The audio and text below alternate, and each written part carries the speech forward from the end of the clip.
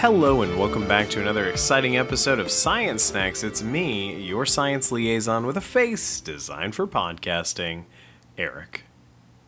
Today we're talking about some papers that came out, a series of papers that I'll be going through about Tetris. But before we get into that, let's talk about video games. I myself am a huge fan of video games. I play a large variety. We have another episode more on like video games, but for me, I've had a handful of difficult times in my life that video games have found a nice home for. In fact, like my junior year of college, I found to be a very difficult time and, really struggled with, I think for me, kind of the limits of like what I could kind of naturally intellectually do, and I actually had to learn to study for the first time in my life and actually apply myself academically and learned what it meant to take notes and things. Like, I don't know, in high school I was kind of a slouch and just kind of managed to get through, but in college I kind of hit the point where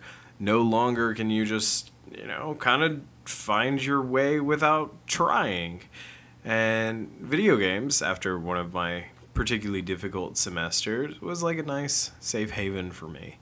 And in other parts of my life, like, having experienced traumatic events, one of which I'll talk about is, a car wreck that I had where my car was completely totaled. And I was out driving in the in snow and ice, and another person and I collided, and it was no one's fault. It was just kind of the nature of the roads themselves. And my car was totaled. Their car was totaled. My airbag went off. My head went forward and hit the airbag. And I managed to get out. I was fine. And then I was talking to them, and the woman's yelling at me, and I'm like trying to dig her child out of broken glass, and she's like not worried about her kid in broken.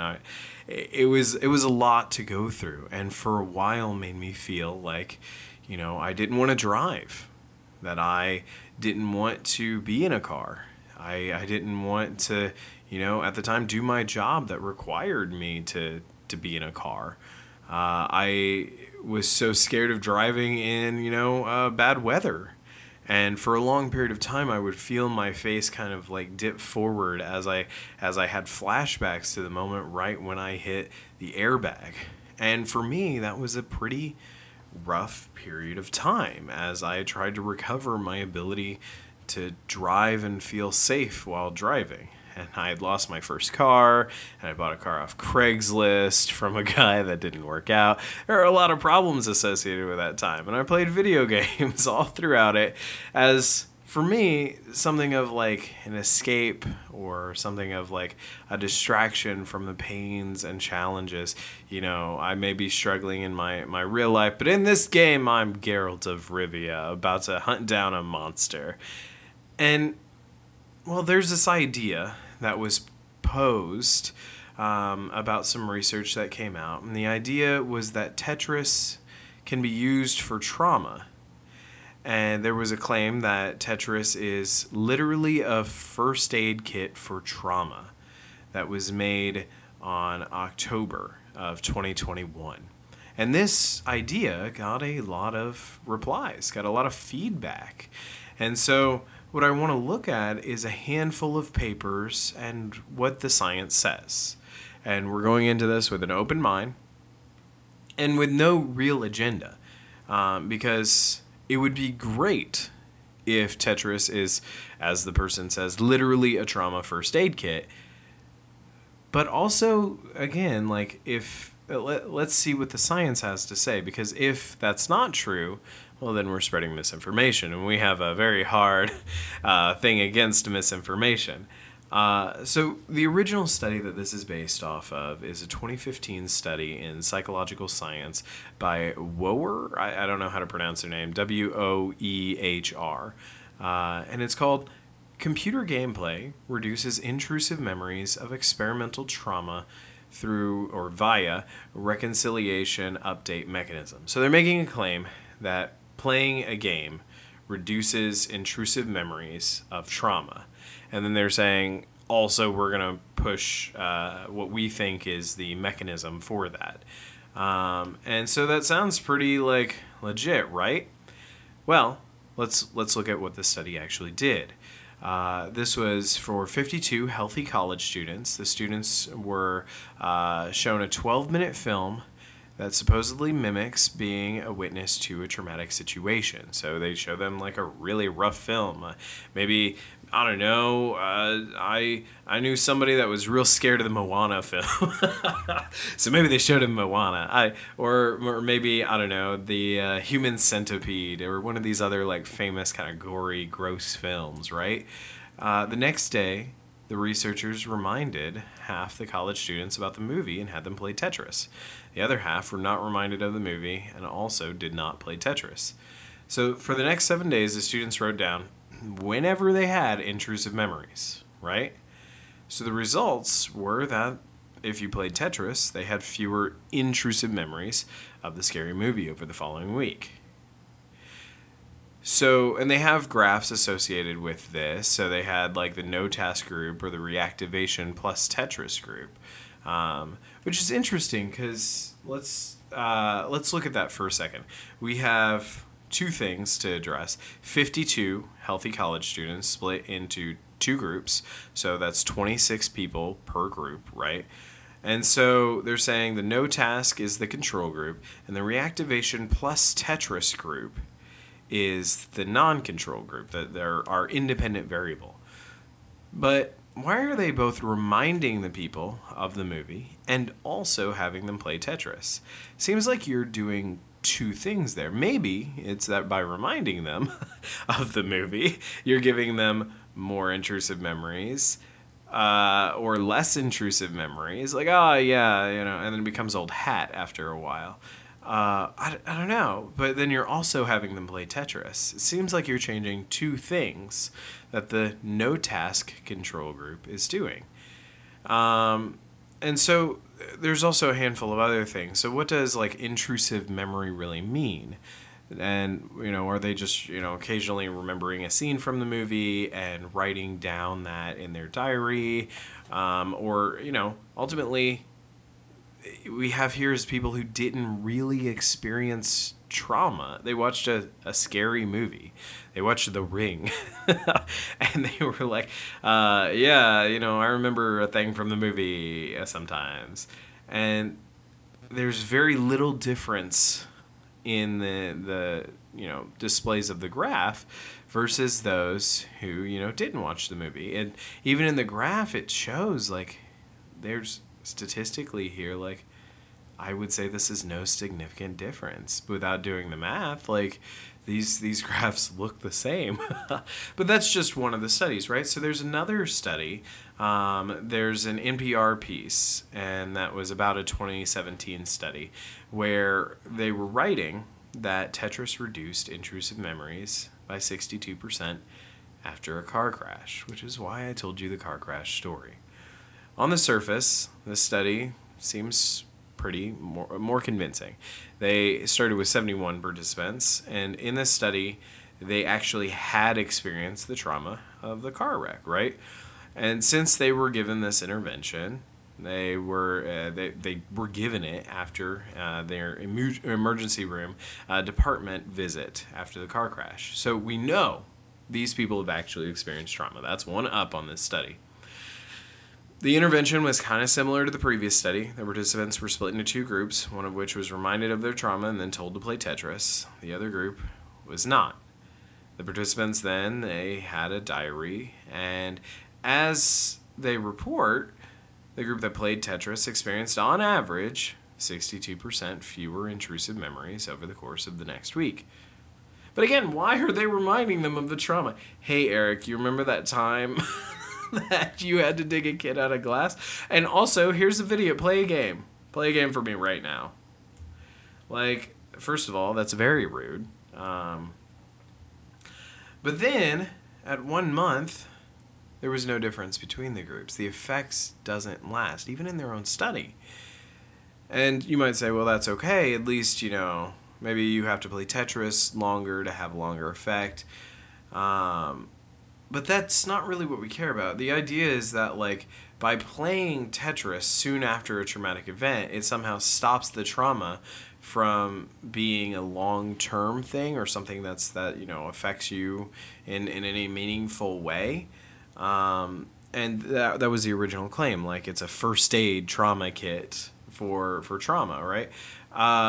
But instead, it seems like playing video games might be helpful at most in the short term. But while their thing shows that there's a significant effect for intrusive memories, other aspects of trauma weren't affected by playing Tetris. For example, the research tested avoidance, which I talked about with, like, oh man, I don't want to get in my car. I don't want to go someplace, especially if it's bad weather out. Hyper-arousal, also called hypervigilance, where you feel like, the only way to be safe is to be aware of everything constantly. And it really wears people down. I know individuals that have really had this from trauma that they've experienced. And this hypervigilance or hyper-arousal wears you down emotionally and mentally and physically, and it's something that can really take away from your overall life experience. And then they were talking about post-traumatic distress, anxiety, depression. It doesn't help with any of those things. So you're just measuring intrusive memories. And they're saying, well, at 1 week and 1 month, there's no difference between the group for anything beyond intrusive memories. That is, playing Tetris doesn't actually help on the distress-related outcome. So, for me, I talked about, like, specific memories. So the memories of the woman yelling at me, the memories of the airbag hitting me in the face, the memories of the, resulting outcome of having to buy a Craigslist car that cost me like $3,000 in a month just to keep it up and running. Like, or the thing of digging the child out of broken glass. Those are just a handful of memories. So if I were to talk about like how many intrusive memories I have from that, I would say four pretty rough memories from it that are very difficult to deal with back in the day, and now I can talk about more freely and openly. But this talks about like the number of intrusive memories, not the strength of the intrusive memories. That's the part that really gets me. I can have one immensely strong intrusive memory, but if I have it, once a day, they'll say they'll measure that differently than someone who remembers a handful of them. So this strength of the memory isn't even being measured here. There's a 2017 article that comes in the same journal that critiques this study, especially because the group that was writing this study in 2017, they use like really hyperbolic language, things like cognitive therapeutic vaccine or a rabies vaccine after a dog bite, things like that. The authors kind of poo-pooed on it. They said that this is like a pretty bad study overall. And that brings us to one that I would like to talk about today, which is Tetris and word games lead to fewer intrusive memories when applied several days after analog trauma. So in this one, they're saying, oh, hey, we have this body of research that says that, like, hey, we would all agree, intrusive trauma memories are a key symptom of PTSD, so disrupting their reoccurrence is important, right?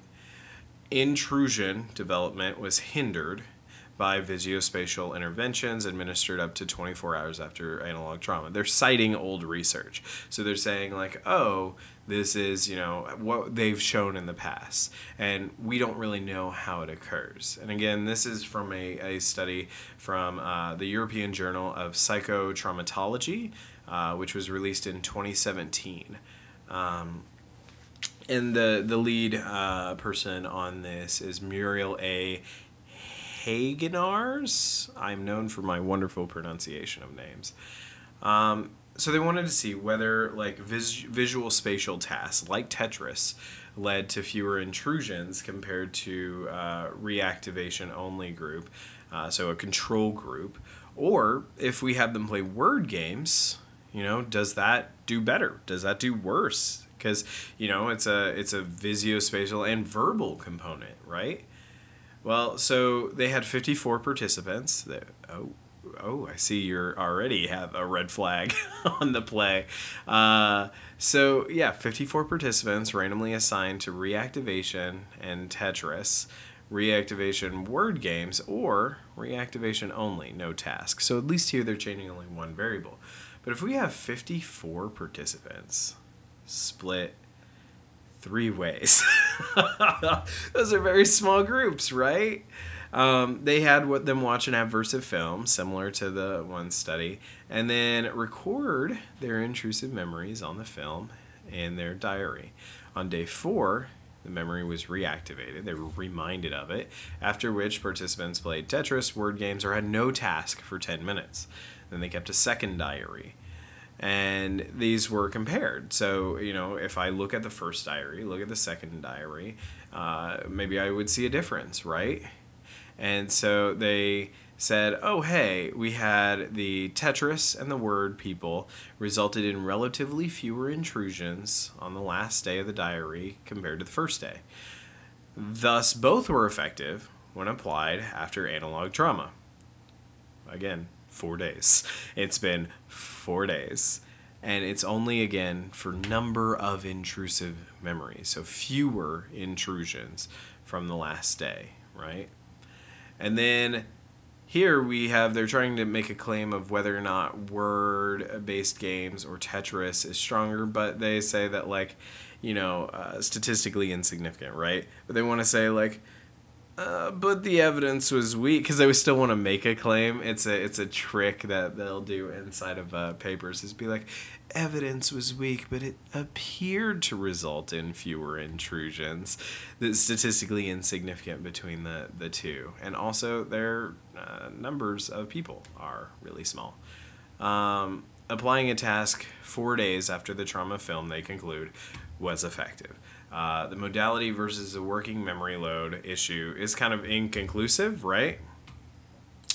So what they're saying here is they don't really know why it works, but for sure it works up to 4 days with a small sample size. So isn't that wouldn't you say that's pretty bad? It seems like that's a very small number of people. It seems like, you're making big claims with a small sample size, and you're only really interested in number of individual intrusions, right? Well, there was another study by Wower, the person who and the group that originally made these claims. They found that intrusive memories decreased by 64% on average, and 80% of the patients improved. Wow. That's astounding, right? I want that to be true. I want there to be a way with which we can help individuals with trauma that's as easy as having a downloaded Tetris game on your phone. So there's a positive about this study. It included people who actually had been hospitalized for complex PTSD. That's very good and very important for understanding whether this works. But it had only 20 participants, no control group, as all of the participants were given the intervention, and everyone was already undergoing intensive inpatient treatment, including an individual and group therapy approach for PTSD. So the results could have been due to the fact that they were receiving 5 to 10 weeks of intensive therapy. So that's interesting, right? So I've known a lot of people who have worked in hospitals, and they'll talk about families who are experiencing a loved one who goes through cancer or some other severe disease, right? And the family prays, which is okay. It is wonderful to have a religion. And what a dear friend of mine said was that he's been working in it for years and years now, and said there was no difference between the families that pray and those that don't. It is completely dependent on the individual's condition and luck. And that it's not really... So let's say that someone gets better, right? Well, in the hospital, while being treated for a disease. Would you say, our praying helped someone get better? Or whatever deity we were praying to helped that person get better? Or would you say that it was the medicines that they were being given? Well, in the world of science, statistical reproducibility is a huge factor. So if we could statistically reproduce individuals, being cured from one mechanism or another, we need to do that, to show that. So how do we go about showing that if we don't have a control group, someone who is either not being prayed for or, not receiving the treatment? So the sad fact is, to do this particular study, they would have to, have a group, maybe 50% of the people, who were not given Tetris or some other, game or whatever to play to recover, right? And instead are just given the therapy. And then we could do a side-by-side of, was it the therapy or was it Tetris? Or if we add Tetris into therapy, do we improve the odds? And if not, well, then what's the point of Tetris, right? So when we're saying it's literally a trauma first aid kit, it's really a trauma first aid kit receiving individual and group therapy. That's what we can say is a trauma first aid kit. In one of the studies that recently came out, this is a study from 2020. They replicated the first study. 86 quote-unquote healthy volunteers watched another film, a spooky, scary horror film, and they kept a diary of intrusive memories. The results were similar to what they had in study 1, but they tried to at least replicate the results, right? So this is more people, okay? So that's something, right? And then they're replicating the results, okay? But in the first study, if you recall, they were doing two things: reminding the people and also giving them Tetris.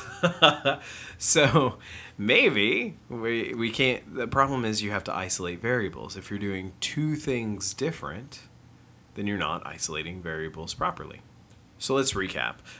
So far, we have a handful of studies, all of which have claimed that if you play Tetris directly after experiencing trauma, right, you should have less intrusive memories. That doesn't say anything about aversions or, some types of like hypervigilance or like, having all these other symptoms of PTSD, but at least you'll have intrusive memories to a lesser of a degree, right?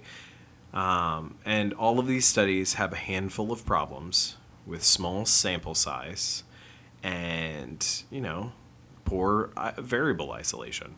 And so I'm used to studies because of my field that are literally like thousands and thousands of samples, right? So there's, for example, autism being caused by the Tdap vaccine.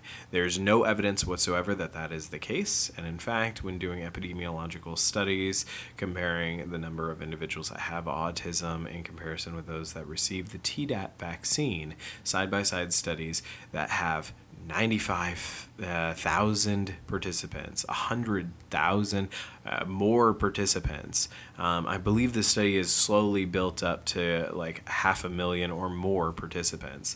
There's still no shown correlation. And those meta-analysis studies get very big numbers. But instead, we have a study from 2020, which included 10 participants who had experienced trauma. They listened to audio that instructed them to tap their fingers while remembering the traumatic event. 3 of the 10 participants no longer met the criteria for PTSD after the intervention. but where's our control group? And this is 10 people. And there's no way to account for your placebo effect. If you take this seriously, the study would broaden the intervention from playing video games to just doing almost any activity. If you distract yourself with activities, then you can avoid some of the pain and suffering of trauma. Which gets back to me playing The Witcher in 2014. Finishing up my junior year of college, and I just distracted myself. Is that better? Is that worse? A study from 2021 failed to replicate even the findings of the first study. As usual, the participants had 200 people this time watch the trauma film and keep an intrusive diary. 4 groups, 3 groups that played Tetris at different points in the exercise, and 1 control group that did not play the game. The research found no effect in any of the groups. The researchers write there was no significant difference in the number of intrusive memories between the 4 groups post-intervention. And lastly, a group from 2020. They used a slightly different task, and they also failed to replicate the findings. For here, there were 77 people with actual traumatic experiences who arrived in a trauma center just hours after the trauma. Half of them played a semi-immersive VR game, and the other did not. The researchers found no effect on PTSD symptoms. The researchers write, no significant difference between the intervention and control groups were found regarding PTSD symptoms at 2 weeks and 6 months following the traumatic event. So when we say this is literally a trauma first aid kit, where's the evidence? The problem is that things like this sell, right? Like, it is a cool post to make on Twitter. It trends. It's wonderful. And, we all want it to work. We want it to be true. But the sad fact is that, shortcuts like this aren't going to resolve the problem. Or they aren't going to get to the heart of the problem. They aren't going to hit those fancy one-liners, it's literally a first aid trauma kit. It's not, right? We all can recognize that, that's not...